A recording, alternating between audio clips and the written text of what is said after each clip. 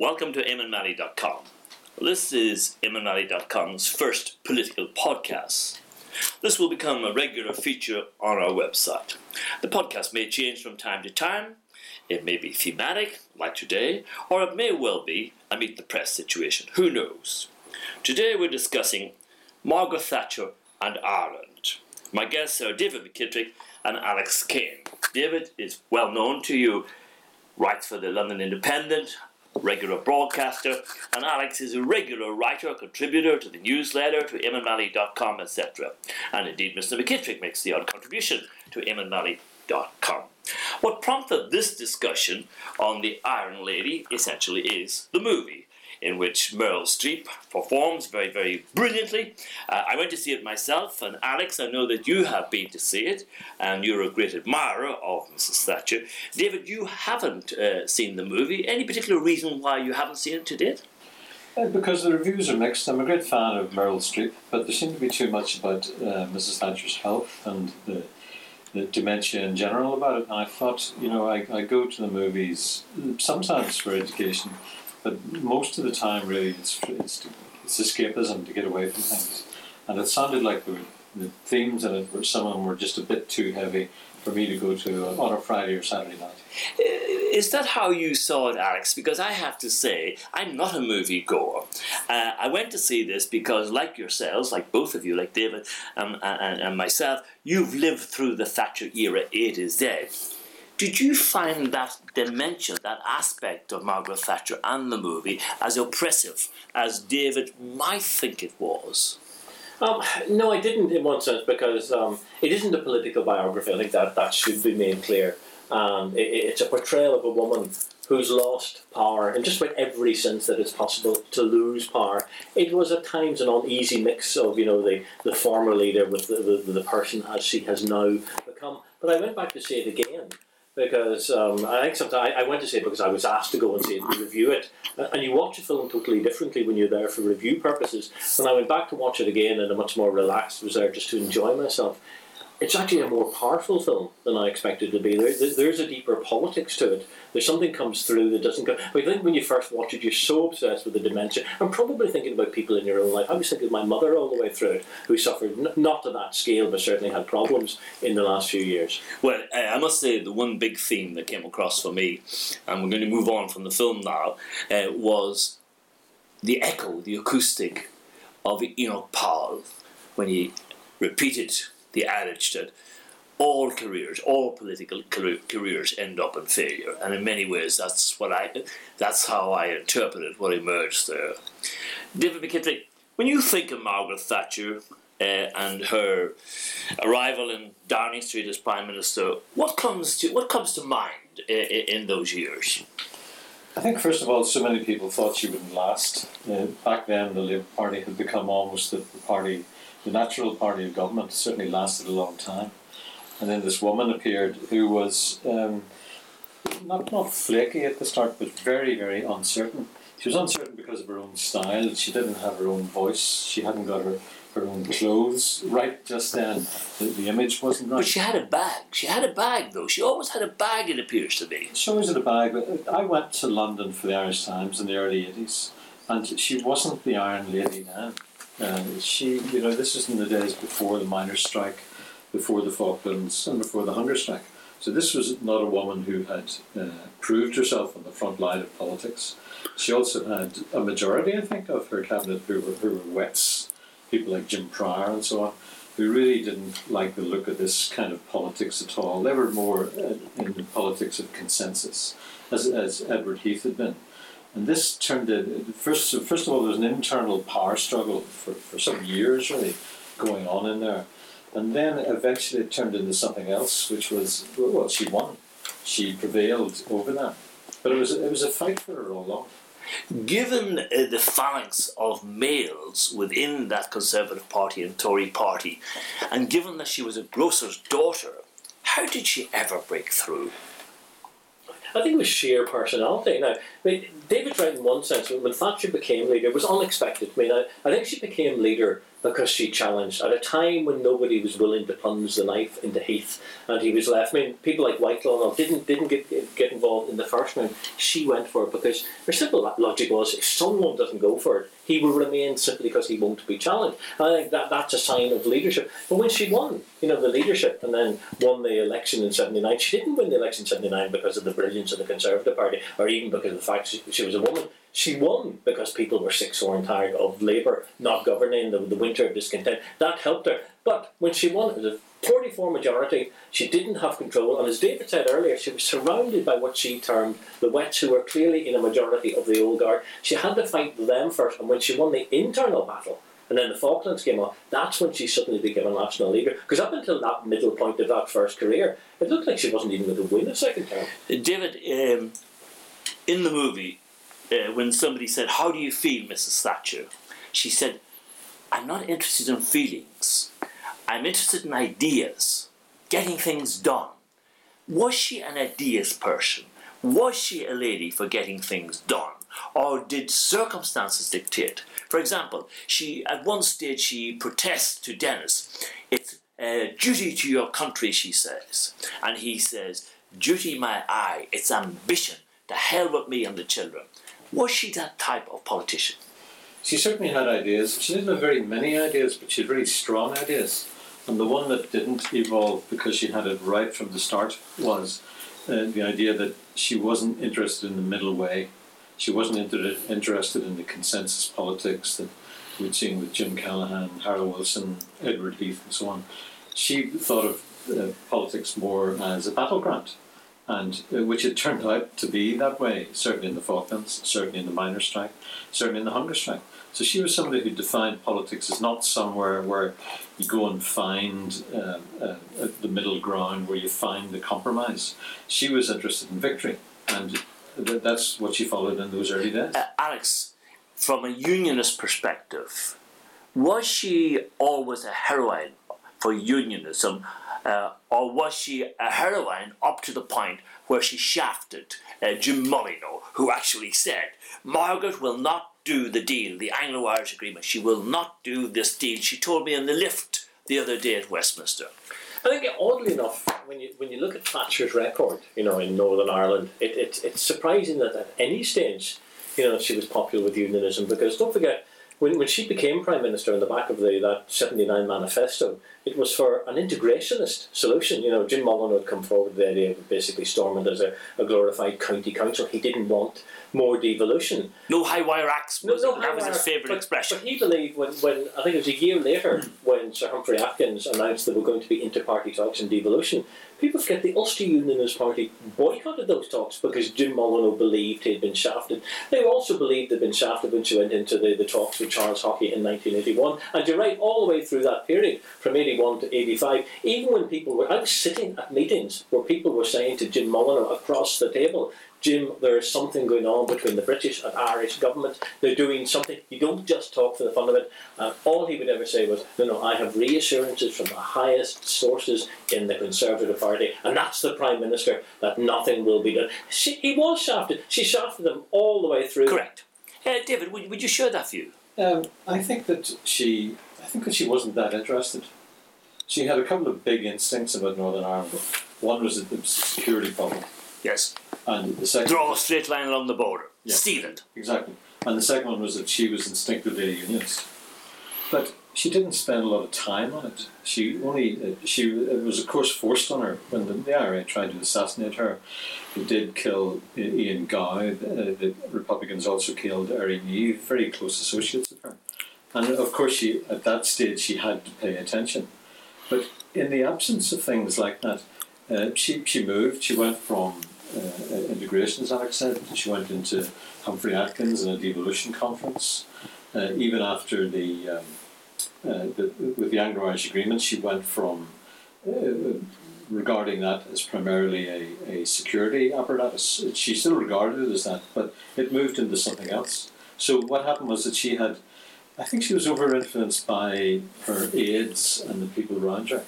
For example, when the RUC said to her, "We need more money and we need more men," she said, "Yes." whenever the civil servants who put together the Anglo-Irish Agreement said to her, we need a political deal here, she resisted and resisted, and she put forward something that could be presented as a security deal, but eventually she gave in to them, and it turned into a political initiative. Yeah, just step back a bit though. We recall the famous meeting at Dublin Castle where she and Peter Carrington, Lord Carrington, stayed in the castle on the back of the threat from the IRA because of what happened to your Biggs having been bombed, etc., etc. And there was the whole thing of the totality of relationships which emerged, which was an anathema, which was foreign to her at one stage, but eventually she shifted on that. And it appears, despite this lady who wouldn't turn, in terms of history and her tenure, she did portray a very tough, austere or outer demeanour, but internally there was more flexibility there. Would history show that, do you think, Alex? I think that actually goes back to something that David was saying earlier. I mean, there are two distinct sides to Thatcher. There's the leadership side, which I think was in some senses unique in British politics. She brought a style of leadership which certainly hadn't been seen in the previous 50 years in terms not only of her management of the Conservative Party, but of her management of Parliament, of her management of the media. But there was the other side, the philosophical side. Now, oddly enough, I always had the impression that she never really thought it through. I mean, she had instincts, that's true, but in politics you need more than instinct. It's fine to say, get rid of that, but you must always have the replacement. And my fear with philosophy, or my fear with Thatcher, is that while she understood some of the philosophical changes that were required, she didn't, once she had decided, she didn't think it was necessary to talk to anyone else or put anything else in place. David, if we could just go back there again, the totality of relationships, then we had the situation, the sinking of the Belgrano, with Noel Daw, the United Nations representative of the Irish government at the time, the ambassador there, and the awful row that ensued between Mrs. Thatcher and Charles J. Haughey. I think it was in Maastricht at the treaty, isn't that where it was? Derek Nally speaks quite liberally about this. They literally tore strips of each other apart. She was so furious, allegedly, because of the Irish government's attitude over the sinking of the Belgrano in the Falklands War battle. Yeah, so what she didn't have was a consistent, deep belief to go with these instincts. You know, she reacted to events. She reacted like acts of violence and terrorism. She reacted to her civil servants saying, look, you said out here, and the place is in a mess, and there's terrible alienation. You really have to do something about it. But she didn't instigate policies of her own. She didn't say, this is what we need to do. She was easily blown off course, and she moved from security to politics. I think Enoch Powell had an influence on her in some ways, although he fought with her a lot too. But he had this deep pessimism, which I think she got too, in the sense that I think she caught on with the idea that there's not a lot can be done here. There isn't a solution to this problem apart from a security solution. So let's go for the security initiative. You know where you are, it ties in with your instincts. Of course, it was that, I think, the troubles have shown really, is that was never going to solve the problem. That was never going to put the troubles right. It was always going to be something like the immensely complex and difficult settlement which we put together now. But you can't imagine Margaret Thatcher having the determination, you can't imagine her having the breadth of vision to even think in those terms. Yeah, Alex, again, you've got to look at the relationship with Gareth Fitzgerald and Margaret Thatcher. If you remember that famous statement, were you in London at that time, David, when she declared out to the three recommendations, findings of the New Ireland Forum? Could you just talk to us a little bit about that, Alex? Well, I wasn't surprised because, again, as David said and you said yourself, she was an instinctive unionist, and she had this no deep philosophical baggage. She was a person who reacted to events. I think she saw this document, this New Ireland Forum, which was setting out three things, which to her immediately seemed unacceptable. So she didn't discuss it with anyone. She didn't say, let's put this for a couple of weeks while we discuss it. It was just automatic, out. She did much the same thing, when she was confronted with European Union problems. It was no, and yet a matter of months later she would change. But touching on that whole, forget the relationship with the Irish government, the important thing with the Irish government and the SDLP, they were talking to her, they were briefing her. The interesting thing, if you look back in that period with unionism, both in the DUP and the UUP, there was nobody briefing her. There was nobody going with alternatives. There was nobody saying, Prime Minister, look, we know you're talking to the Irish. We know that there's going to be a deal. It's going to involve power sharing. It's going to involve, an Irish dimension. We accept that. From the unionist point of view, this is what we would like you to take on board. And because they weren't briefing her, well, she would admit that, yes, for her, the Anglo-Irish agreement, its priority, I think, was a security thing.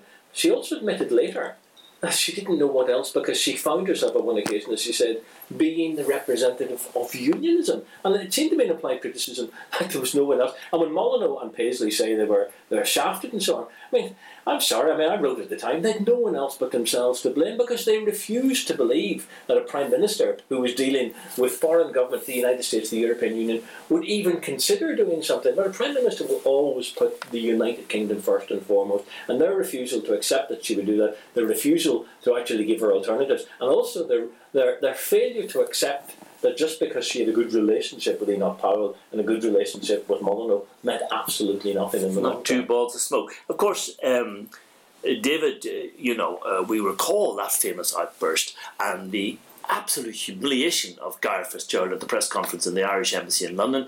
You had Mrs Thatcher giving a press conference in her headquarters, and Gareth turning up on the podium to give a press conference, and the news coming through that she had literally shot him down in flames with the declaration, out, out, out, to all the recommendations.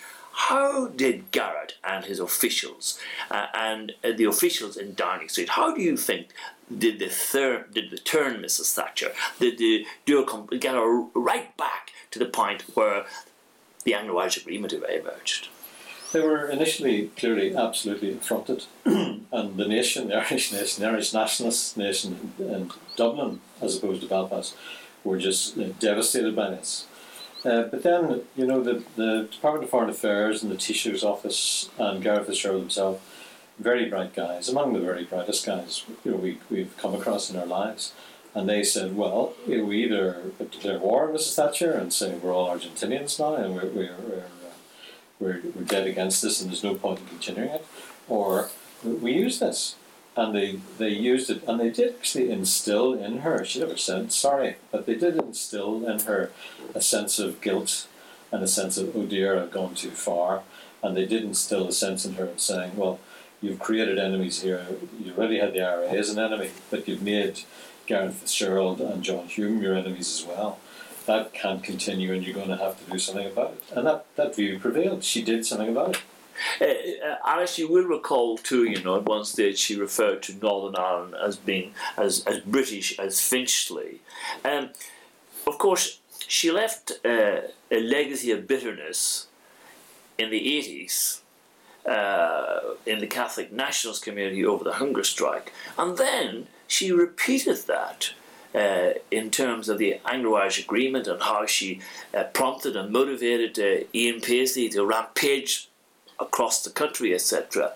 So, is there ever any point where there's going to be a confluence of opinion or a meeting of the waters within the peoples of this island, in Northern Ireland, the Republic of Ireland, where she was a force for some good? That's an extraordinarily difficult question for all sorts of reasons, because, again, it's what David touched upon earlier. It's this fact that I don't actually believe that Thatcher had a set vision for Northern Ireland. It didn't, in many senses, it wasn't top of her, even close to the top of her priorities for the United Kingdom. And going back to the point about, the out for the Gareth Fitzgerald, I mean, she herself, I think, came up with the thing about Tina, there is no alternative. And after she'd done all of that, David's right, the DFA people went to her, and some of her own Foreign Office people had gone and said, okay, Prime Minister, out, where is the alternative? Of course, she realised there wasn't. That's why she started backtracking. And it's the same with 81, the hunger strikes. We know that there were, for all the tough talk and for all that she was, or putting words in unionist ears about how tough she was going to be, it was clear they were already talking to the IRA about possible deal. And the same with the Anglo-Irish agreement. She was saying, she apparently told Peter Robinson at one stage that, or was put in his ear, that there was nothing too much to worry about and so on. And again, it's because I think there was some sort of philosophical overview. She didn't do the nitty-gritty. She didn't do the real, hammer the nail down sort of detail. And I think that's why no matter what the issue is. I mean, you look what she did with the unions, you look what she did with the miners, you look what she did with the health state. She didn't roll back the frontiers of the state at all. In reality, it was almost a bigger state in terms of government control when she departed in 1990 than it was when she came in 1979. You asked a very difficult question there, Eamon, as Alex said, characteristically difficult. And there's another difficult one occurs to me, is that what would Mrs. Thatcher have thought of our settlement now? I think if you give it a couple of hours to think about this, you would probably wind up saying she would agree with it and she would support it. Maybe not wholeheartedly. That is so counterinstinctive to say. And yet there's nobody, there's none of the major British politicians or Irish politicians or even American politicians, there's none of them who say this settlement is no use, we should sweep this away and do something else. So you wind up with saying, and I hope I'm right in saying it, that she would have probably have said, well, this is hateful in very, very many ways. I would never have done it myself, but here it is, and it seems to be working. And but you see, I don't believe that. I don't believe that she wouldn't have done it. You see, I had a conversation with David Gilliland, who was the director of communications during the hunger strike period. He was sitting at the table where the hunger strike committee sat at Parliament buildings. And in the course of my research, he told me that Mrs. Thatcher felt so pressurised through her embassies around the world during the hunger strike that she wanted to do a deal with the IRA. She just so detested the international criticism coming at her that she would have done that deal. Gilliland claimed that the committee at Parliament buildings, Stormont, told their counterparts in Downing Street there would be mass resignation if they give way to the IRA in terms of the prisoners' demands. Now that seems extraordinary, but the recent publication, the recent 30 years papers, Alex, would tend to substantiate that position, that she was more flexible. There are even claims that she opened a line of communication to the IRA during that period. Well, I think the channels for the IRA had been open right from the beginning. We go back to Cheney Place in 1972. They were open, they were always open, there are always back channels in these cases. But I mean, when David said, he wondered if Thatcher would accept this, my view is that she would have accepted it, and partly because she didn't have, as I said before, an overriding vision. And I don't think any Prime Minister has ever had an overriding vision. I think all they ever wanted was some sort of deal. And I'm sure they weren't entirely sure how it would manifest itself, but just some sort of deal to which all parties could sign up and they could walk away. Both the British and Irish governments could underwrite it and walk away. And that's what we've ended up with. It's a massively flawed deal. It's a very strange form of government. I'm not sure that Northern Ireland is any less polarised than it was 30 or 40 years ago. But from the British and Irish government's point of view, from the Unionists, from the Nationalists, from the Republic, wherever, they can all take something from it and say, this is a deal. If this had been possible 10, 15 years, I think they would have done it 10, 15 years. It just got to the point when all the people, all the main players got together at one moment and said, oh, for God's sake, just get on with it. David? I suppose on mature reflection, I would say, I would think that Mrs. Thatcher would accept the deal today, but she wouldn't have done it. The idea of Mrs. Thatcher shaking hands with Gerry Adams, with Martin McGuinness, of appearing in the same room and so on, I think she actually, the IRA with their violence did actually inflict damage on her personally, in her as a woman. And in killing her associates, So I can't imagine she would have done it. I can imagine her saying to her successors, or giving the nod quietly, saying, yes, I suppose this has to be done. This is the woman, though, who wanted the Irish government to engage in hot pursuit, Alex. She wanted a situation where the police and army, both sides of the border, could go straight across, in, out, and hunt these people down, just like rats. Now, isn't it remarkable then that she should be talking or opening lines of communication or improving lines of communication to be open to the IRA, not just for the back channel, but during the hunger strike? Aren't there so many contradictions in this woman? In one sense, yes, and maybe I've been in the game too long, but I mean, none of this surprises me. People say, well, we'll never do this. American government. Is this perfidious Albion at work? I think it's perfidious politics. No matter where you put it, that's what happens. And David's right in the sense, Thatcher, I think, instinctively wouldn't have done it. There would have been an out moment as well. But he's right. People would have come and said to her, look, Margaret, what is the alternative? And juxtapose her position, had she been in that position, with Peter Robinson and Ian Paisley. They wouldn't have done the Good Friday deal. But nor did they do anything to stop the Good Friday deal, because it's quite clear that if the DUP, along with Bob McCarthy and a few other elements, had chosen to actually bring down the Assembly in its early days, they could have brought it down. They knew, however, as soon as the executive was set up in December 1999, and they decided, having said they would never be in government at any stage, it wouldn't matter how long the quarantine period was going to be, they would never be in government. They had let's call it the Thatcher moment, the realisation that no matter how much their basic guttural instincts were telling them this is immoral, this is wrong, and so on, in the absence of that viable and available alternative, politicians and governments go for the next best option. And whatever you call the Belfast Agreement, whatever you call talking to the IRA, whatever you call the back channels, in most cases, they are the next best option. David, are they just liars or pragmatists? I think they're pragmatists. I think, and this applies to just about every British government, every administration we've seen here, they take 4 separate approaches. One is that they maintain security against terrorism. The second is that they maintain the economy so that it doesn't go under altogether. The third is that they keep talking to the centre parties, the moderate parties, to see if they can get a centre-based deal going. And the fourth thing is that they keep their lines open to the extremists, the loyalists, but more particularly the IRA. So now you can call that hypocrisy because some of those things cut across each other. You know, they might be talking to the IRA when they're blowing up buildings somewhere. But, as we now know they were. Certainly.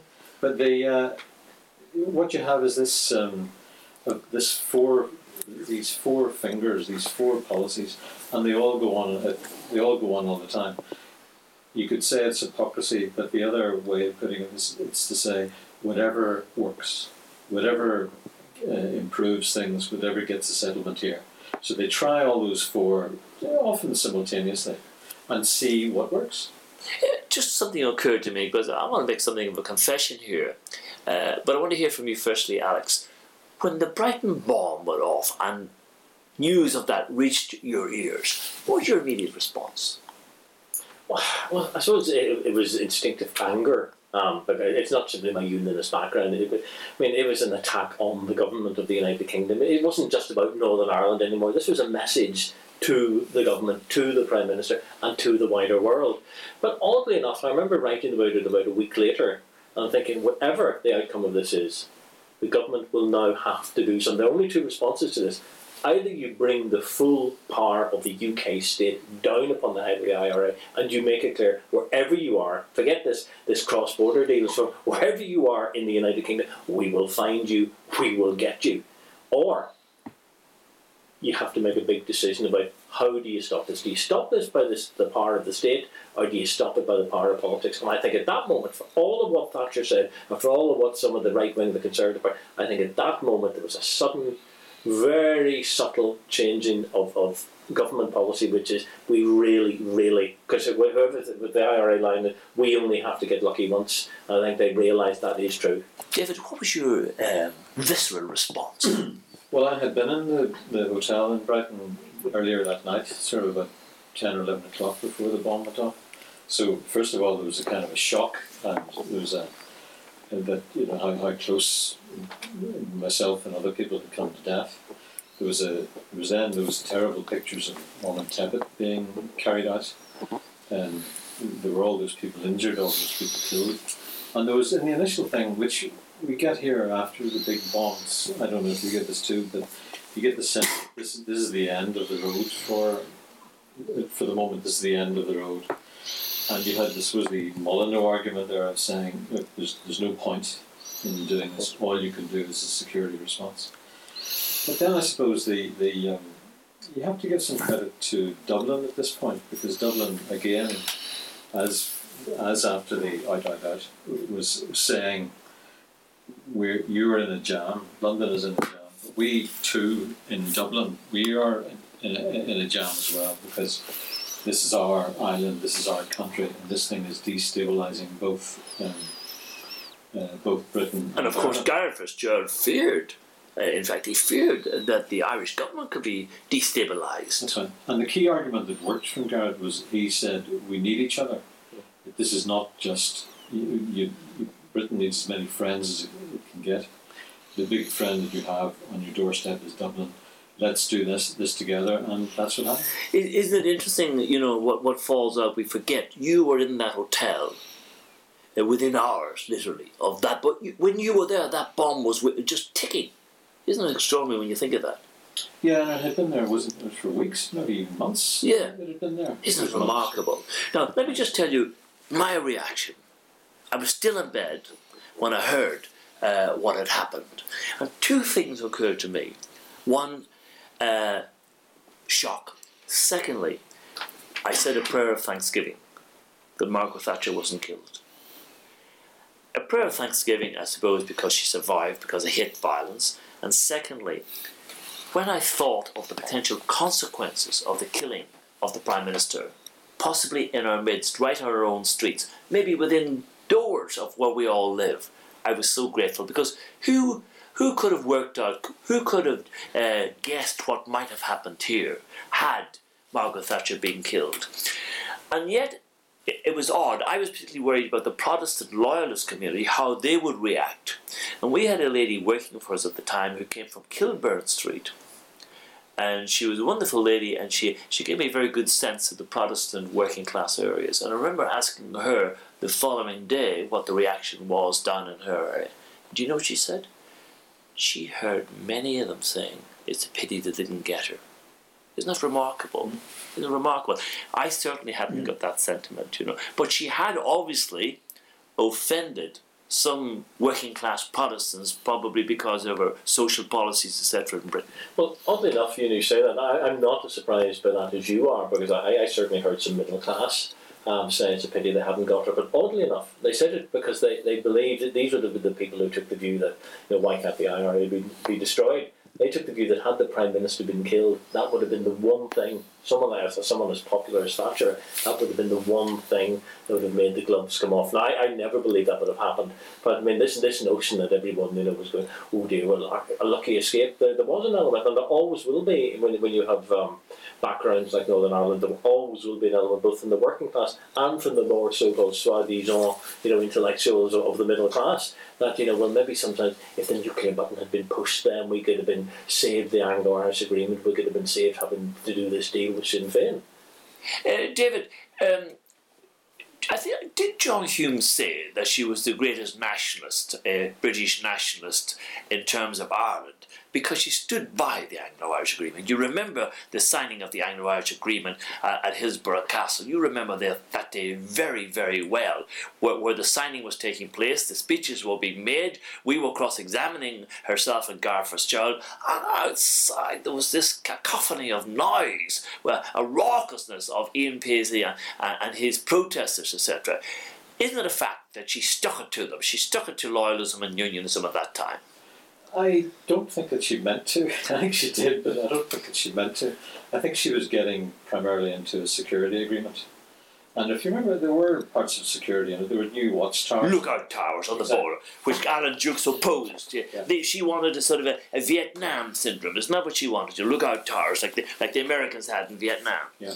And there were more, I think there were more troops brought in, and she was, I think she was actually upset by the agreement, by the reaction to the agreement. I think she was a bit surprised, by just how much reaction there was. She had thought, and just looking back at some notes there, she was, you see her saying to her aides, but why are the Unionists so, why are they so upset? Don't they know that they can trust me? Don't they realise that I'm the person that they can trust?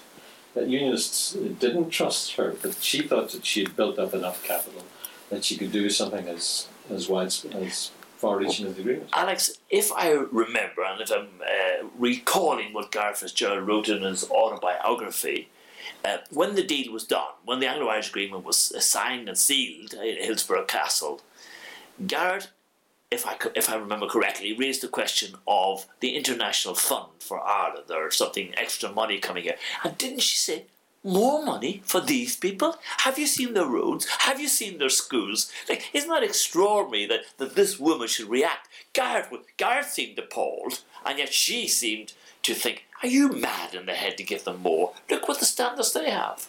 Well, I wasn't aware of that quote. Although I was aware later, a few months later, that the Irish government were genuinely surprised at how much out of the loop both the DUP and UUP were. Because I know they thought, that the UUP and DUP hadn't really been making much of a contribution either together or separately. But I think they were of the opinion that somewhere along the lines of a back channels to both parties saying this is going to happen. But in terms of what John Hume said about what Thatcher done and standing by this agreement, I think David's right about that as well. I think it wasn't that this was a conviction moment. I think she had no choice but to stand by. But I also think she thought, in the sense that there was an assembly in Northern Ireland at that time which she thought could be built upon. The constitutional guarantee remained in place. This agreement was being underwritten by the Irish government. There wasn't going to be joint sovereignty. This was a new breakthrough for the relations between both government. The IRA would be put under pressure. I think she couldn't understand what there was in this that would offend them in any sense.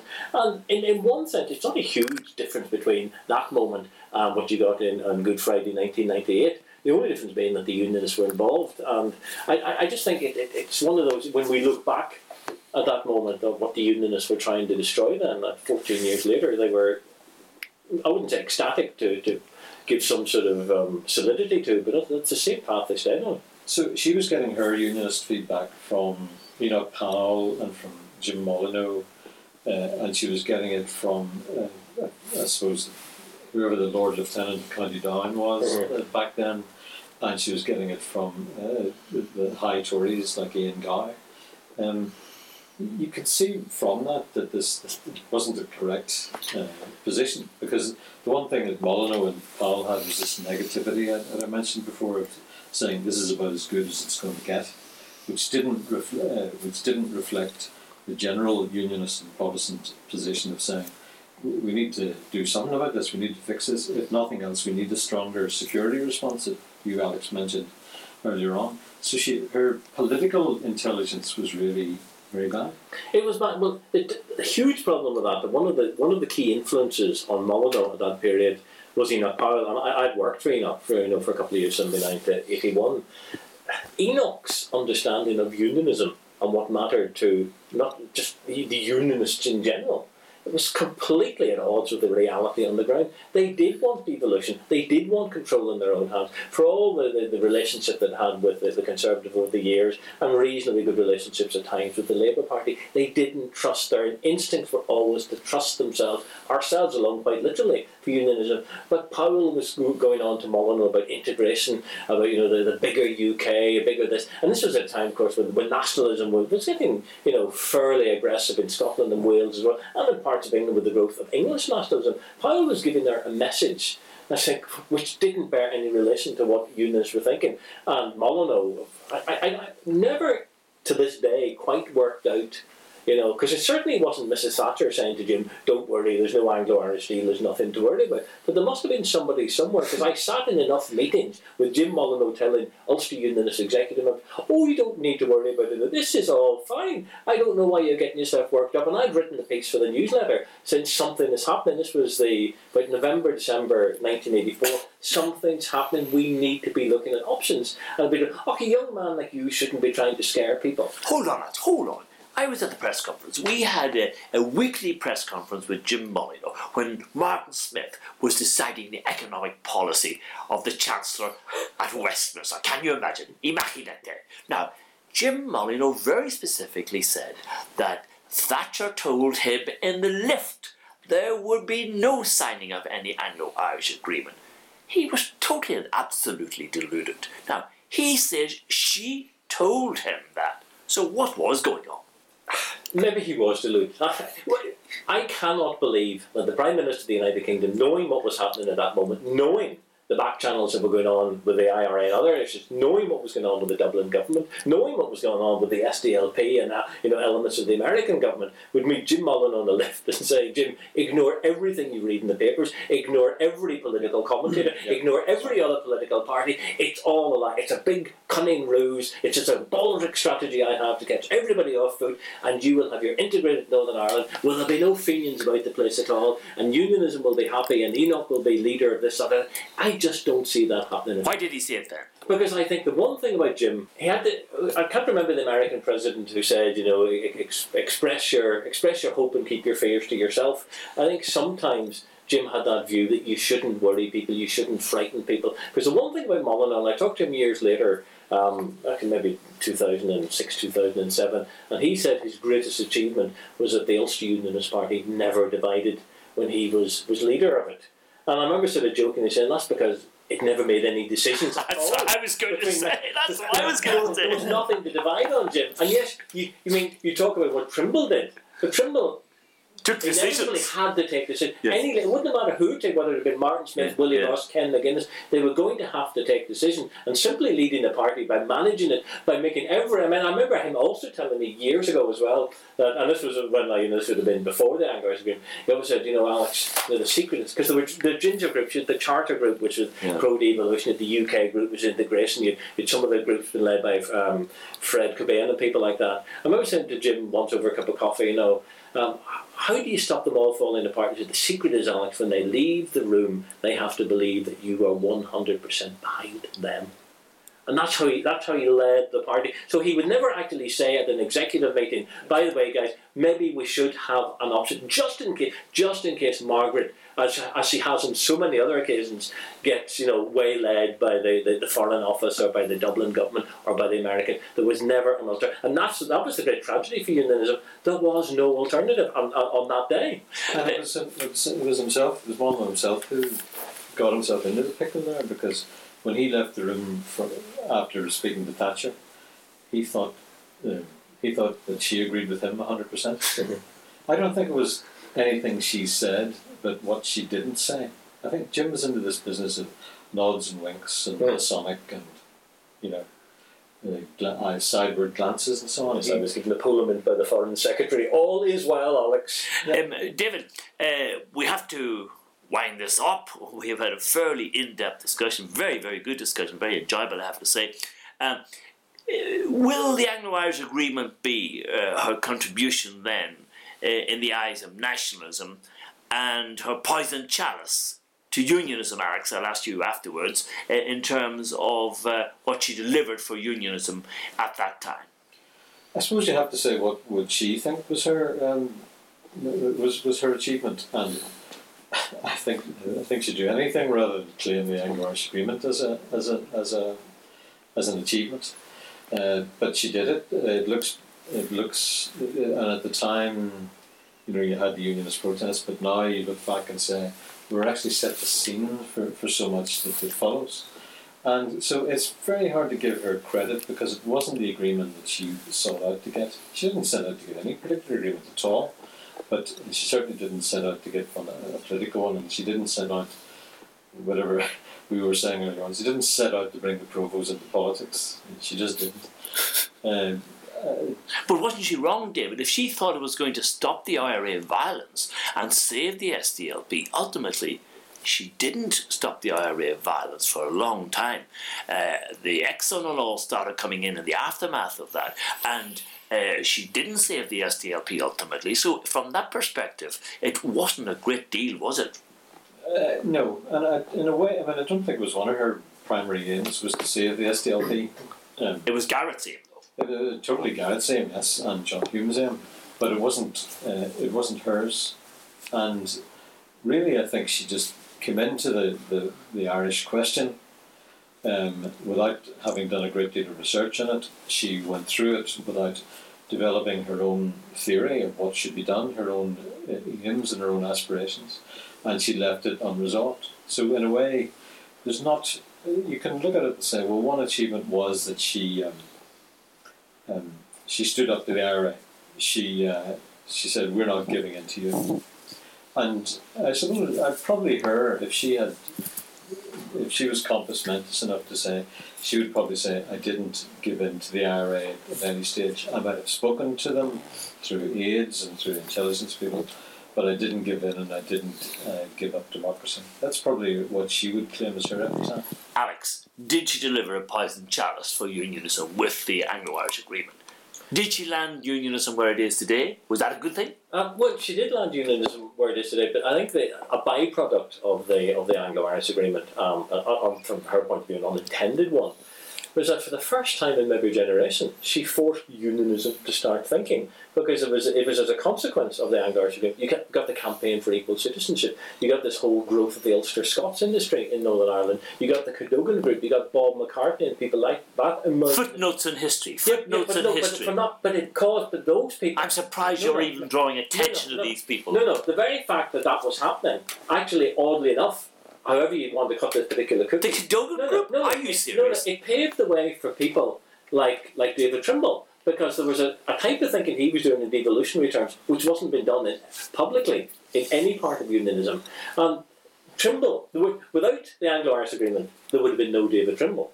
And without David Trimble, there would have been no Good Friday Agreement. So yes, I'm not saying that, you may talk about footnotes and may say they're irrelevant, but history is often made of, like Sherlock Holmes always say, it's the observation of trifles, and sometimes it's the observation of the political irrelevancies, which pave the way to something not necessarily better. Without Lee Reynolds, there will be no David Trimble. Well, that's it. No, actually, no. Without Bob McCartney winning the seat in the by-election in 1995, because Lee Reynolds may have discomforted Jim Molyneux and the leadership of the Ulster Unionist Party, it wasn't enough to topple them. What toppled them was that when James Molyneux and Ken McGuinness put their very public, very heavy support and that against Bob McCartney, and he still went on to win. I remember getting a call 2 hours after that result came in, and somebody just said to me, "It's Des, Alex. He is Des now."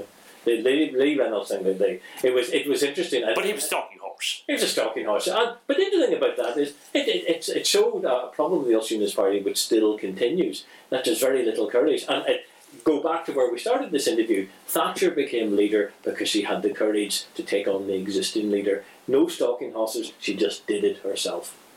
In a sentence then, David, how will Thatcher be remembered on this island?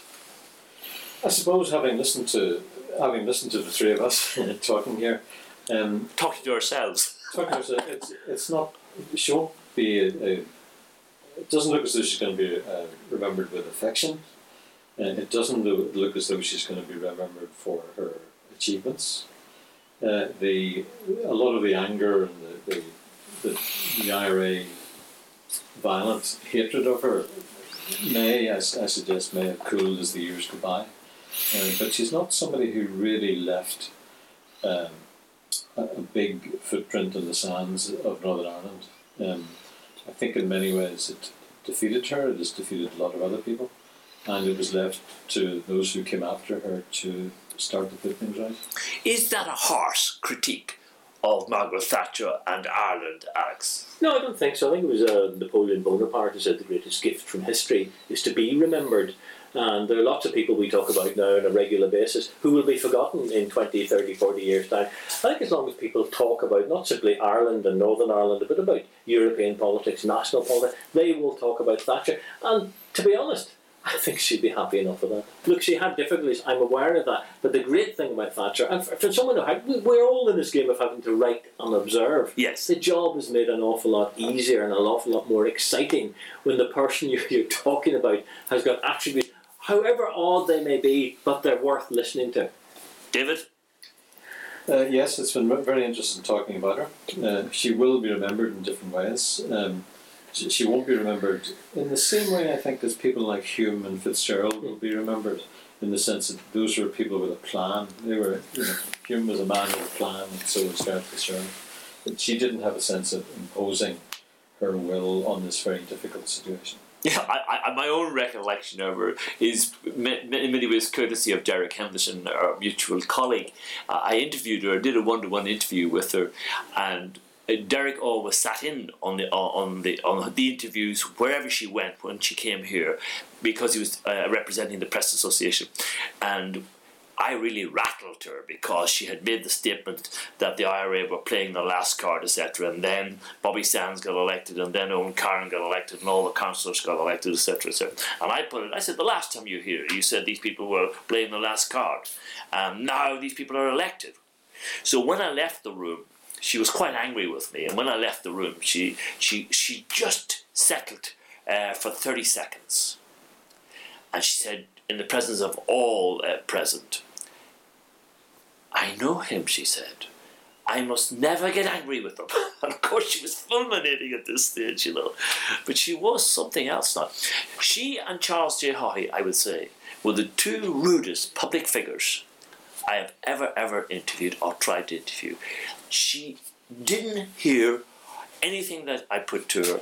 She was in the business, like Haughey, of propagandizing, of getting her message across. And Haughey was the very same. But by golly, we're talking about her. And I suspect as long as we're alive, we'll be talking about her. For imandmallie.com, I just want to say it's been a pleasure. This has been the first of our political podcasts on imandmallie.com.